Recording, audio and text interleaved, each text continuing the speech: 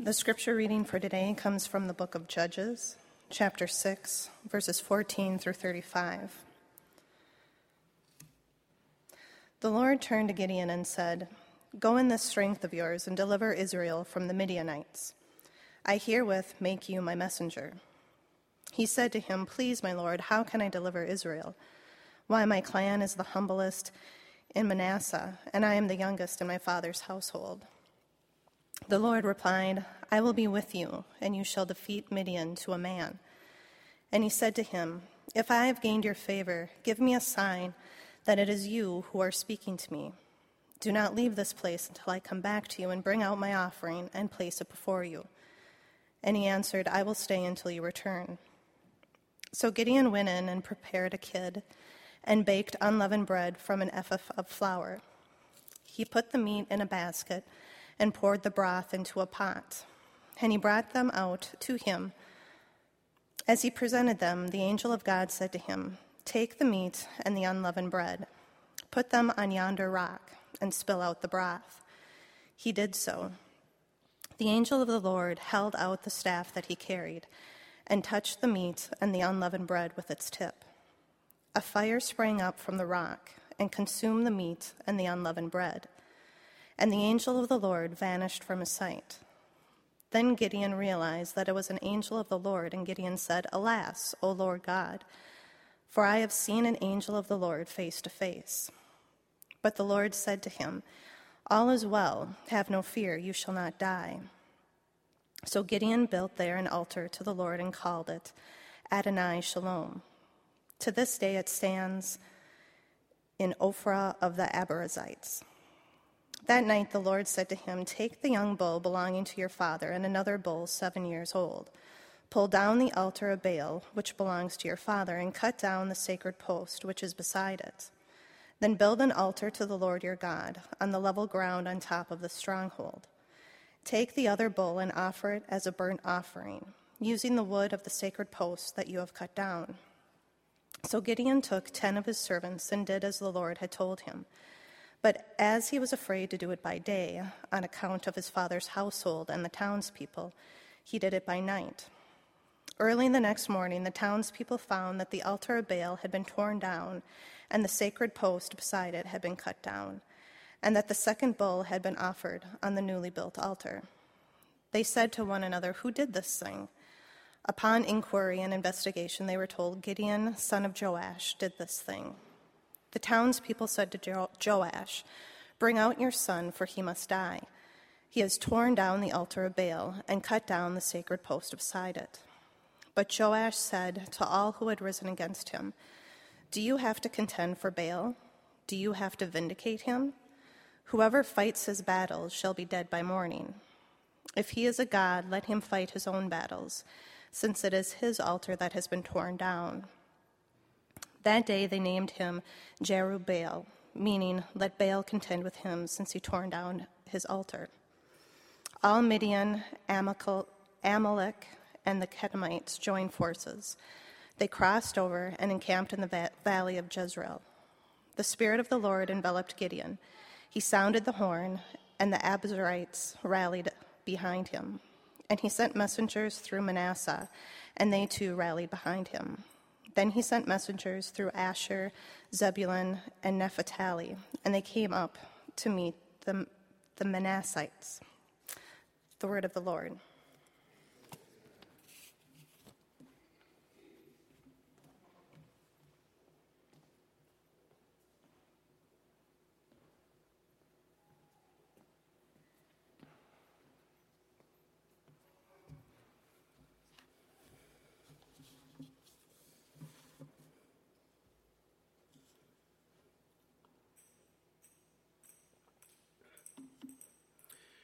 In the autumn of 1898, John H. Nicholas of Janesville, Wisconsin, came to the Central Hotel at Basco, Wisconsin for the night. The hotel being crowded, it was suggested that he share a bed in a room with Mr. Samuel E. Hill of Beloit, Wisconsin. The two men soon discovered that they were Christians. They had their evening devotions together, and on their knees before God, the thoughts were stirred in each of them, which later developed, as is often the case in these chance attractions in the 1890s, into an association for evangelism. On May 31, 1899, the two men met again at Beaver Dam, Wisconsin, where again sharing a room and evening devotions, they concluded to bring together other men like themselves, Christian commercial travelers, for mutual recognition, personal evangelism, and united service to one another for the Lord. They decided to call another meeting in Janesville, Wisconsin, on July 1st, 1899, at the YMCA. An ephod was an article of clothing, an object used in worship by ancient Israelite culture, and was closely connected with oracular practices and priestly ritual.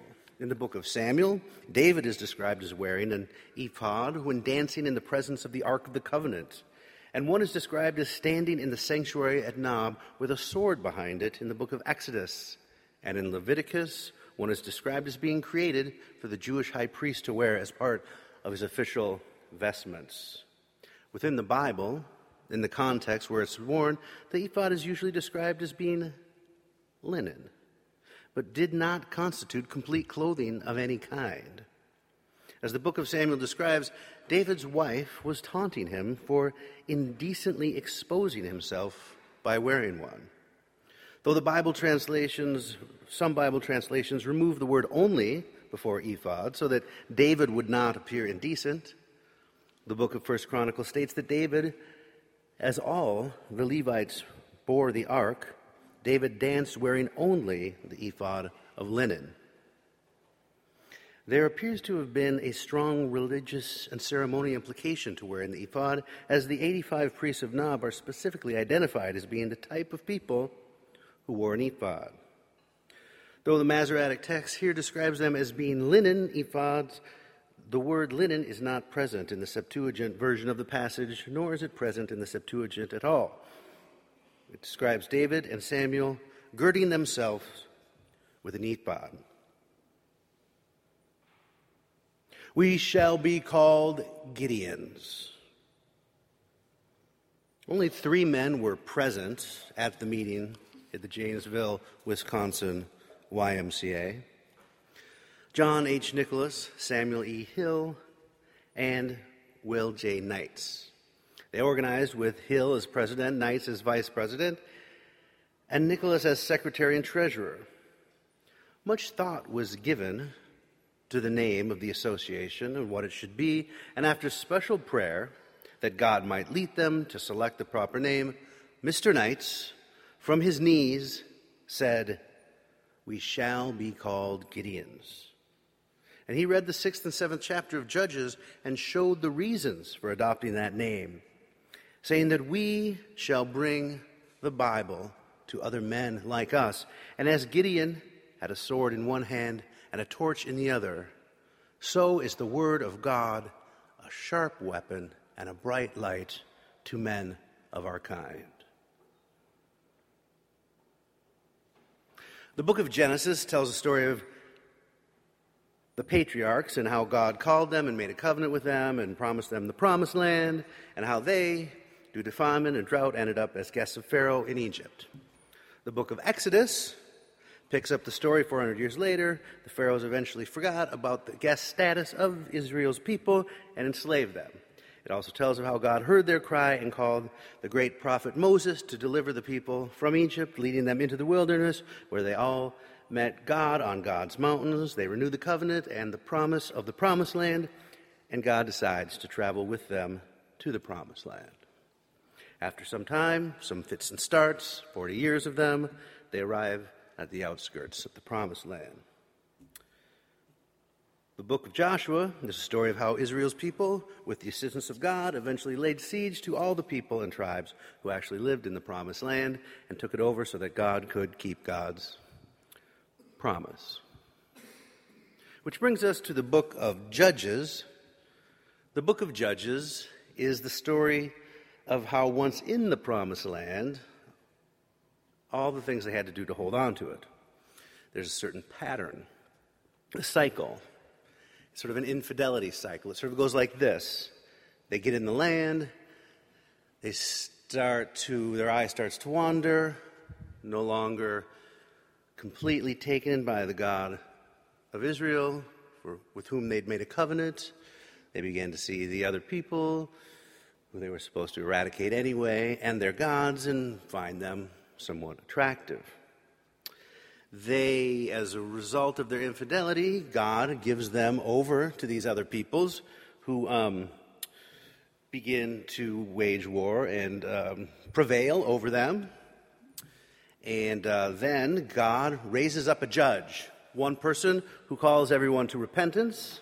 They all repent, which brings them all together to fight mightily and repel or pillage or annihilate whatever group it was that was punishing them. And then there is peace. The cycle is repeated. It's the cheat, get beat, rise up a judge, repent, repel, and peace cycle. It's repeated 14 times in the book of Judges, 7 major times, and 7 minor times. I think the distinction between major and minor isn't how bad they got beat or how much they repelled them, just which stories the writers choose to spend more time on. These judges aren't actually like judges. They're more like maybe sort of religio-political leaders, military leaders, kind of quasi-religious leaders, but not like judges that adjudicate laws or whatnot. You know, there's a lot of judges, famous names from the Bible that you probably know but didn't even know they were judges. Just famous Bible names. Samuel, for instance, everybody knows Sammy, first judge. He was the first judge. Deborah, did you know she was a judge? First woman judge, way before Ruth Bader Ginsburg, a lot earlier. Yep. And Samson, you know that, Samson, Delilah, all that, the hair and everything like that. He was a judge. Yep. So there are a lot of judges, you just don't. Famous stories. And then, of course, Gideon. Everybody knows Gideon. Everybody not sure why. Nobody knows why they know the name Gideon, but you just do. Well, he was a judge. He was the judge we're looking at tonight. Yeah. It was an ephod the like that had never been known. It was not made of linen, as most were described, but was struck from gold and encrusted with fine stones.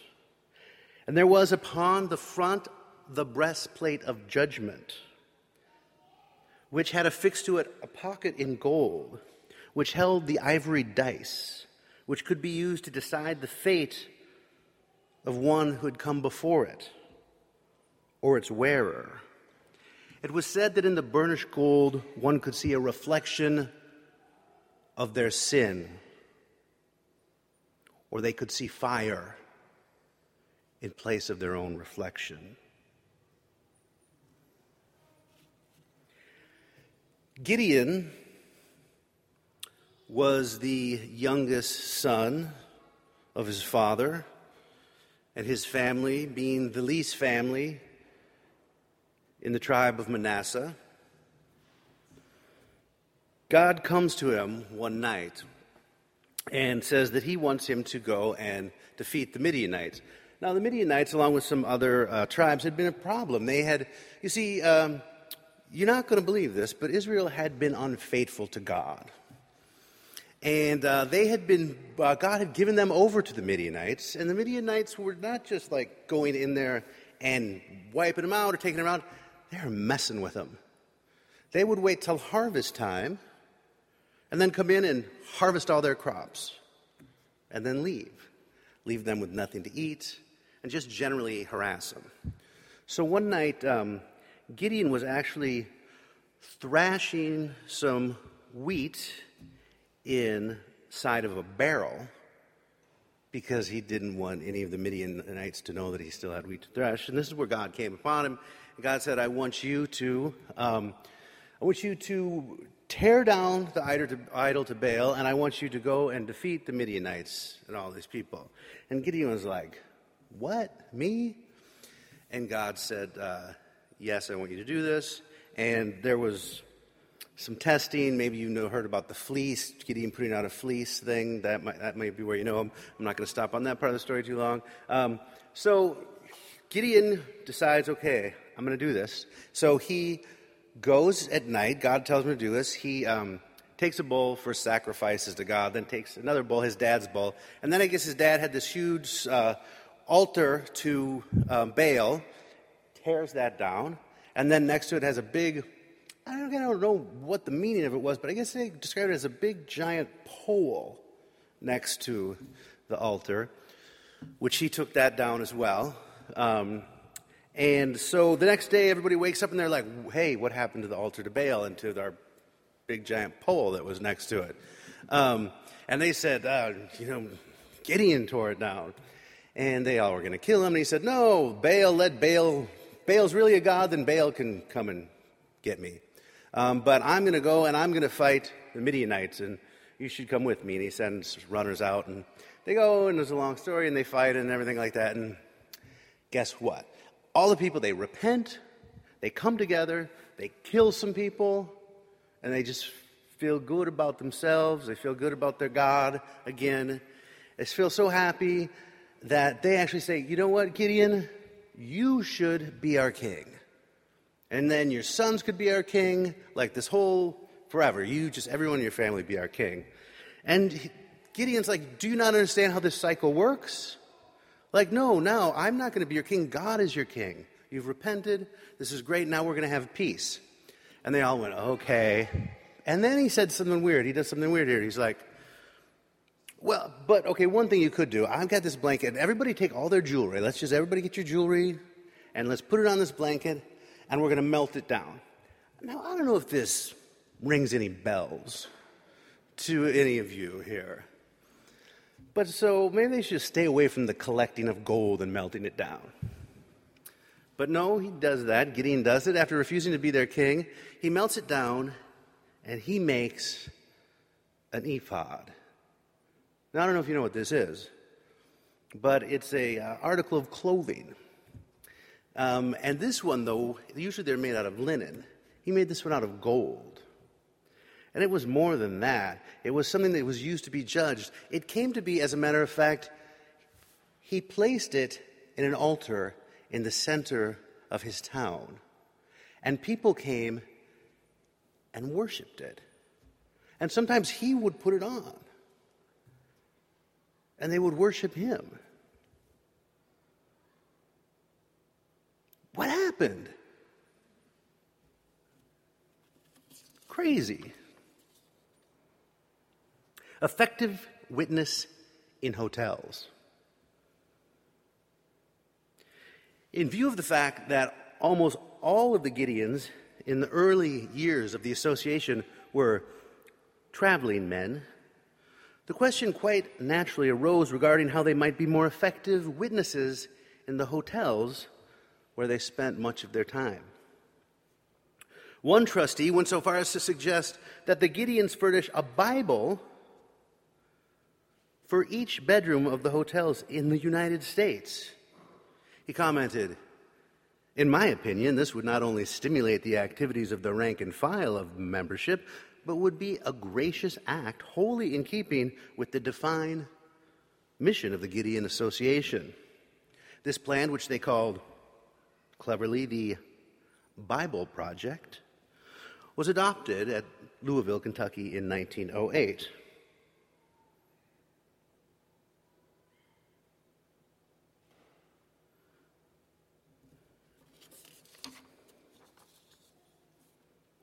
This cycle seems a little bit psycho. Like, first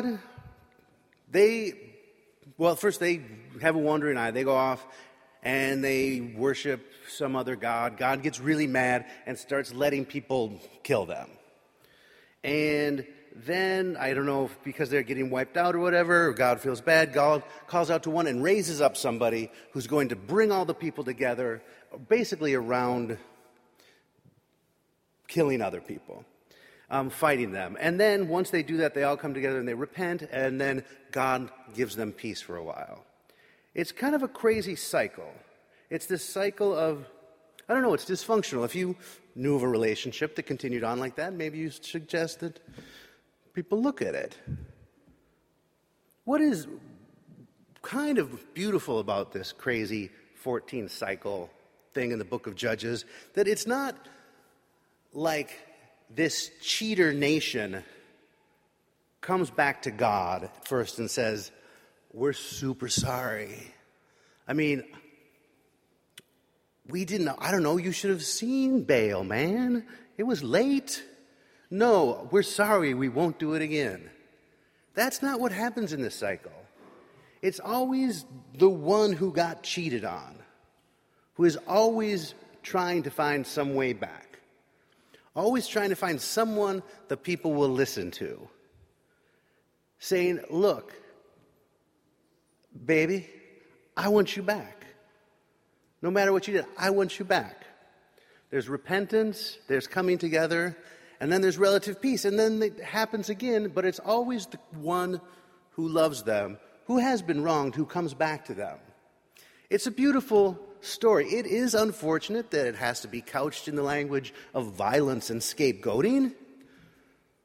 But if we can see past that, it seems sort of like this kind of profound and messy thing that it is this God who, above all things, has this desire for this relationship with God's people. Which is kind of crazy when you see like this Gideon who got it, in the end, chooses some sort of power that he gets off this connection with the divine. He cannot sustain this relationship with the divine. That he quickly, even though he knows better to say, no, I'm not your king, would rather have people, I don't know, that he would rather interact with the people than be in relationship with the divine. I think it's kind of amazing that these guys from Wisconsin, these businessmen, they ran into each other and they come up with this crazy plan to give Bibles like to everybody in the United States. They think, they name themselves Gideons because Gideon had a sword in one hand and this torch in the other, that the Bible is so powerful. This is the thing that brought them together into this great relationship, that it's like this sharp weapon and this light, and they decide what we're going to do is we're going to take this and take it to every single place and put it in a drawer. What happens? What happens?